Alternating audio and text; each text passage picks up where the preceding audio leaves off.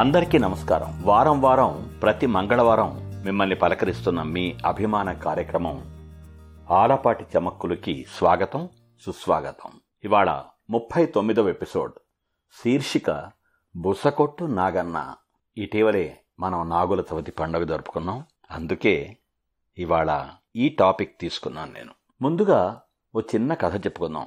అనగనగనగా ఒక ఊరు. ఆ ఊళ్ళో ఒక పొలమో ఒక తోట ఉండేది.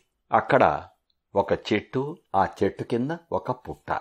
ఆ దారిన పోయేవాళ్ళు గాని, అక్కడ ఆడుకునేటువంటి పిల్లలు గాని ఆ పుట్ట దగ్గరికి వచ్చేటప్పుడు ఆ పుట్టలో ఉండేటువంటి నాగుపాము బయటికి వచ్చేది. వచ్చి దొరికిన వాళ్ళని దొరికినట్లు కాటేస్తూ ఉండేది. దాంతో అందరూ భయభ్రాంతులకు గురవుతూ ఉండేవాళ్ళు. ఆ ప్రాంతానికి వెళ్లాలంటేనే భయపడుతూ ఉండేవాళ్ళు. ఇదంతా తెలుసుకున్నటువంటి ఒక సాధువు ఆ పుట్ట దగ్గరికి వచ్చి, నాగన్న ఏది ఒకసారి బయటికి రా అన్నాడు. నాగుపాము పుట్టలో నుండి బయటకు వచ్చింది. ఎందుకు ఇలా ప్రతి ఒక్కరిని కాటేస్తున్నావు? అందరూ భయపడుతున్నారు. అలా చేయకూడదు. ఎందుకు అటువంటి చెడ్డతనం, అటువంటి చెడు నడత, చెడు ప్రవర్తన? బుద్ధిగా ఉండొచ్చు కదా. నా మాట విను. ఇలా ఈ చెడ్డతనం మానేసి ఎవరి జోలికి వెళ్లకు. నిన్ను చూసి ఎవరు భయపడకుండా ఉండేలాగా నడుచుకో అన్నాడు. ఎవరైనా చెప్పే మాట, ఆ మాటల యొక్క భావంతో పాటు ఆ చెప్పే తీరు గనక బాగుంటే వినాలనిపిస్తుంది, విని ఆచరించాలనిపిస్తుంది ఈ ప్రపంచంలో ఎవరికైనా.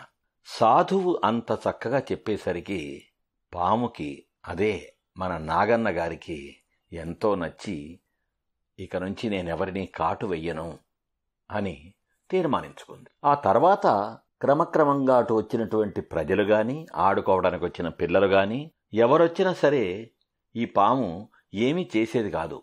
పుట్టలో నుంచి బయటకు వచ్చేది, ఆ పడగ అటు ఇటు ఊపుకుంటూ కామ్గా ఉండేది. అందరూ ఆశ్చర్యపోయేవాళ్ళు. అయితే ఆశ్చర్యపోయి ఆనందపడిపోయి ఊరుకుంటారా? లోకంలో జనం, పెద్దలు గాని పిల్లలు గాని మెల్లమెల్లగా ఆ పాముతో ఆడుకోసాగారు. ఆ పాముని ఏడిపించడం మొదలుపెట్టారు. ఆ పాము దొరికితే తోక పట్టుకొని కొంతమంది, నేలకేసి కొట్టి కొంతమంది, ఇంకా రకరకాలుగా ఆ పాముతో ఆడుకోసాగారు ఆకతాయి జనం. కాటు వేయడం సంగతి పక్కన పెట్టి, తనకి ప్రకృతిజన్య గుణంగా సహజంగా అబ్బినటువంటి బుస కొట్టడం అనేటువంటి దాన్ని కూడా ఆపేసింది పాము. కాబట్టి రోజురోజుకి అందరి ఆగడాలు ఎక్కువైపోయాయి. ఒకప్పుడు ఆ ప్రాంతానికి వెళ్లాలంటే భయపడినటువంటి జనం పని కట్టుకొని రావటం, ఆ పాము కనబడగానే దొరకపుచ్చుకొని మరి ఆడుకోవటం, దాన్ని రకరకాలుగా వేధించటం చెయ్యసాగారు. అదే చిత్రం. ఈ లోకం రివాజు అదే. వంచినప్పుడు వంగి ఉండేటువంటి లోకం అవకాశం దొరికితే తాను వంచటం ప్రారంభిస్తుంది. అది మానవ నైజం. అదే ఇక్కడ కూడా జరిగింది. ఫలితంగా పాము రోజురోజుకి బలహీనమైపోసాగింది, క్షీణింపసాగింది. పాపం బక్కజిక్కి శల్యమైపోసాగింది. ఒకప్పుడు ఆ పాము బుసబుసలకి, ఆ పాము కాటుకి భయపడినటువంటి వాళ్ళు, అయ్యో దాని పరిస్థితి పాపం దిగజారిపోతుందే అనేటువంటి ఆలోచన ఎవరికీ కలగలేదు. క్రమేపీ కదలలేని మెదలలేని స్థితికి చేరుకోసాగింది పాము. పాపం.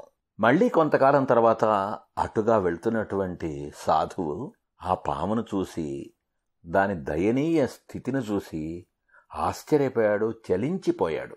ఏంటి నాగన్నా ఇది? ఎందుకిలా అయిపోయావు అని అడిగాడు. స్వామి, తమరే గదా సెలవిచ్చింది ఎవరి జోలికి వెళ్ళొద్దు అని. అందుకే నేను ఎవరి జోలికి వెళ్ళడం మానేశాను. కాటు వేయడం లేదు, బుసలు కొట్టడం లేదు, నా మానాన నేను ఉంటున్నాను. దాంతో అందరూ ఇష్టం వచ్చినట్లు ఆడుకుంటూ వాడుకుంటూ ఇలా ఈ స్థితికి తీసుకొచ్చారు నన్ను అంది. ఓసి పిచ్చి నాగన్నా, అనవసరంగా కాటు వేయొద్దు, అందర్నీ భయపెట్టొద్దని నేను చెప్పాను గాని బుసలు కొట్టడం కూడా మానేయమని నేను చెప్పానా నీకు? అని అడిగాడు సాధువు.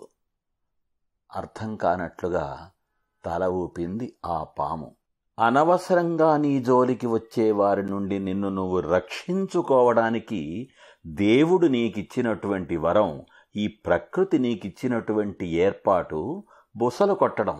అన్యం పుణ్యం ఎరగకపోయినా మన జోలికి వచ్చేటటువంటి అన్య ప్రాణుల నుండి మనల్ని మనం రక్షించుకోవటానికి ఈ దైవం, ఈ ప్రకృతి మనకి కొన్ని అలవాట్లను ఇచ్చింది. అటువంటి నీ అలవాటు బుసలు కొట్టడం. నువ్వు బుసలు కొడితే ఆ బుసబుసలు విని జనం పారిపోతారు. నువ్వు కాటేయనక్కర్లేదు కాదు అని అడిగాడు సాధువు. అసలు ఆంతర్యాన్ని గ్రహించినటువంటి ఆ పాము మళ్ళీ వెనకటి స్థితికి రాగలిగింది. తన మానాన తను జీవిస్తూ ఎవరికీ అపకారం చెయ్యకుండా, తనకెటువంటి ఇబ్బంది కలగనీయకుండా తనని తాను కాపాడుకుంటూ జీవించసాగింది. బుసకొట్టు నాగన్న కథ అది. ఆ నాగన్న పరిస్థితే కాదు, మనుషులమైనటువంటి మన పరిస్థితి కూడా అంతే. అసలు ఈ సృష్టిలో ఉండేటువంటి జీవరాశుల్లో ఎవరి పరిస్థితి అయినా అంతే. ముఖ్యంగా మనుషులమైన మనం మన పని మనం చేసుకుంటూ, మన మానాన మనం బతుకుతూ, ఎవరి జోలికి వెళ్లకుండా ఉంటున్నా కూడా ఎవరో ఒకళ్ళు ఏదో ఒకప్పుడు మన జోలికి వస్తుంటారు. అదే పనిగా మనల్ని ఇబ్బందుల పాలు చేస్తుంటారు.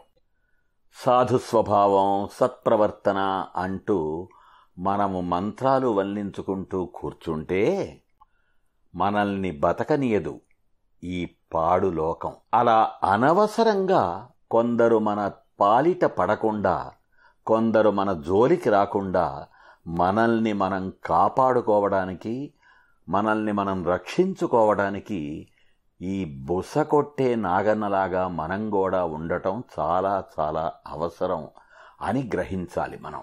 అంత పెద్ద విషసర్పం బుసలు కొట్టడం మానేస్తే, అలా ఇబ్బందుల పాలైతే, ఆఫ్టర్ ఆల్ మనుషులం, మనమెంత?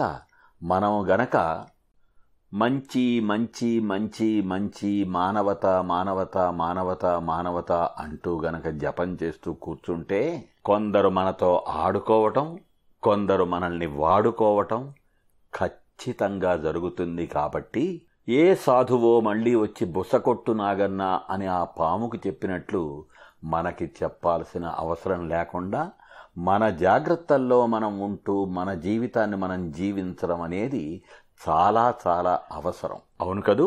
మళ్ళీ మరో ఎపిసోడ్తో వచ్చే వారం కలుసుకుందాం. అంతవరకు సెలవ్. Say love. మీ ఆలపాటి.